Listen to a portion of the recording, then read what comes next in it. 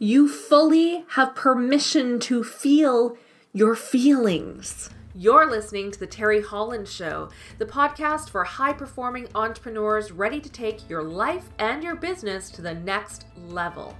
And if you want to get there faster, go to terryholland.ca. I don't know when in society it was decided that feelings are not okay to feel or not okay to express your feelings. We are human beings. You, me, we are human beings.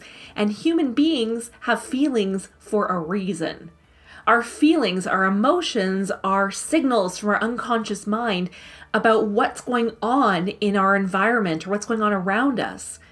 And those feelings are important that we actually allow ourselves to feel them and acknowledge them and even express our feelings.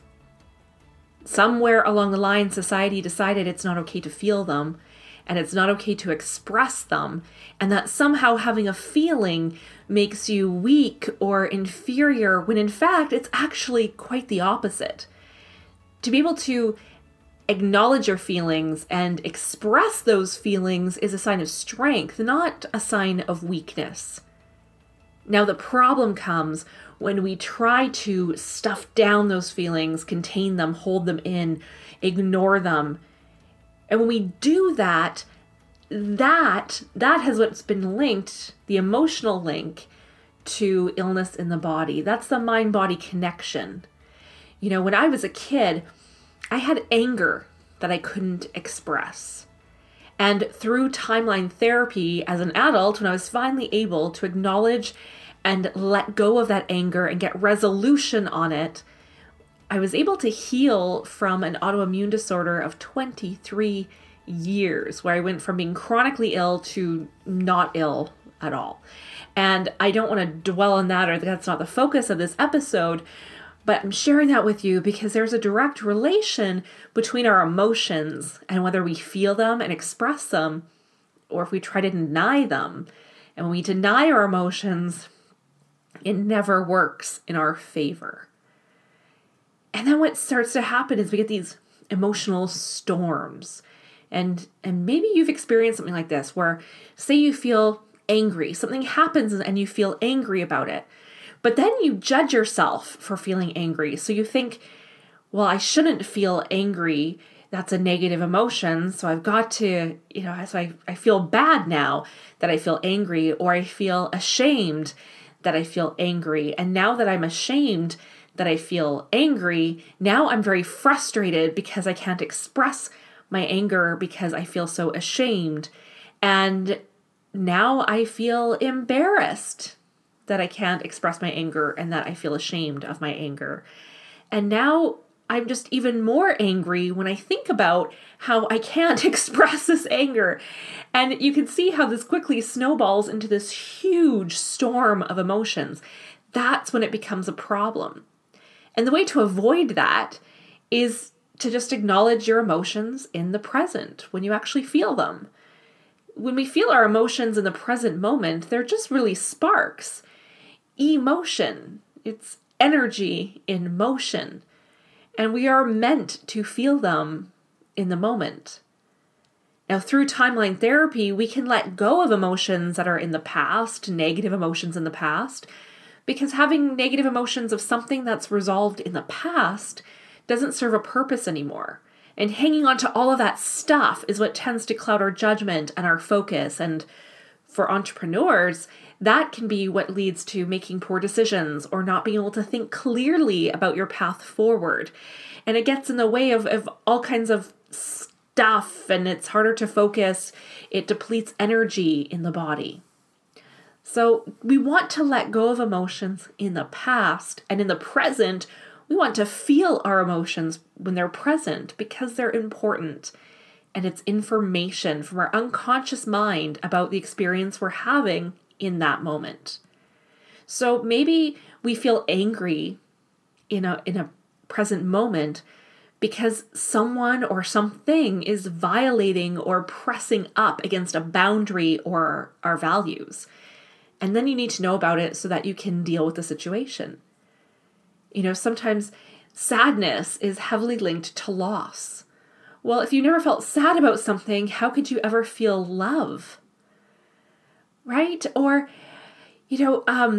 fear. Fear's a fascinating one to me. Fear is so rich and multifaceted, and often the things we're afraid of aren't really rational. But sometimes fear can be a powerful motivator in the present moment. If I'm out hiking and I'm near the edge of a cliff, I need to know that edge is there. And the fear of falling off of it is going to stop me from getting too close to that edge. Now, at the same time, if I'm afraid of public speaking, well, I'm not going to die by speaking on stage. So that is an irrational fear. But a real fear is fear of judgment. And typically when people are afraid of public speaking, they're really afraid of being judged. In fact, a lot of our fears come from a fear of being judged, a fear of being rejected from the tribe. And in our tribal cultures, and if we trace our origins, all of us back far enough, we end up in a tribal society.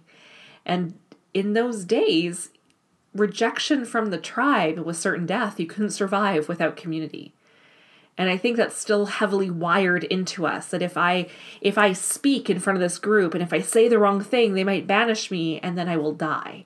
So while the fear of death isn't really, or the fear of public speaking isn't so much about a real physical threat to me, metaphorically, it is very threatening if I were afraid of public speaking. I happen to love public speaking, but I know it's the number one fear that a lot of people experience. So fear is often about preservation and something threatening our lives. Now, fear can also hold us back and be very destructive. Guilt is another one. Guilt is an emotion that, feeling guilty about something, or maybe a mistake you made in the past, certainly doesn't serve you today. However, if you feel guilt in the present moment by something that's happening in your world, guilt usually stems from violating or pressing up against your own values or your boundaries. And then you need to know about it so that you can change your behavior. So all of our negative emotions, all of them serve a purpose in the present. And they only become problematic when we try to avoid feeling them. Imagine a 5 or a 6-year-old child who's tugging on your sleeve and trying to get your attention. And the more you ignore them, the harder they tug until they get so frustrated they have a full-blown temper tantrum. And if you just acknowledge them and what they need in the first place, it wouldn't escalate to that point of eruption. So it is completely normal to have feelings and to feel your feelings. And I think in business, the direction we're going in business, empathy certainly plays a huge role in business today and being an empathetic leader of your people. But you can't have empathy without feeling your own feelings. So if you want to be a leader in business today, if you want to be an influencer online, if you want to have people following you and listening to you, if you want to inspire people, you need to have empathy, meaning you understand other people's feelings and their emotions, but you can't do that until you are understanding and feeling of your own feelings. So if you're the kind of person who experiences your emotions, and if you think that makes you weak or wrong or less than, that is the furthest from the truth. That actually makes you very powerful and strong and connected. And it's really an incredible skill to be able to feel other people's feelings. To be able to identify when someone is sad or hurting or joyful, happy. Now, there's a difference, and I want to make sure that this is clear. There's a difference between recognizing sadness in another person and taking it on as your own sadness. You can certainly recognize sadness in someone and you'll feel that in your own body, but it's important to also be aware at the same time that that is that person's sadness that you are feeling and not your own. Otherwise, we can get really weighed down by other people's stuff.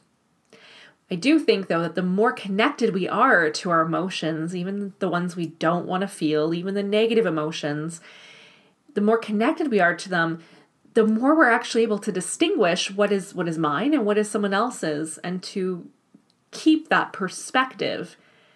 Certainly in the coaching world, this is important. If you're coaching other people, you need to be able to recognize their emotions and be comfortable with their emotions. And that means you have to be comfortable with your own emotions so that you can recognize it in another person. Transformation happens in coaching between two people through rapport. And you can't be in rapport with someone if you don't allow yourself to feel something with them.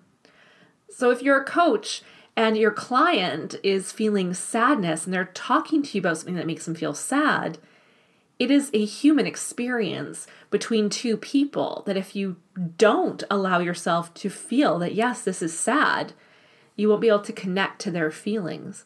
And at the same time, you need to not get pulled under with them.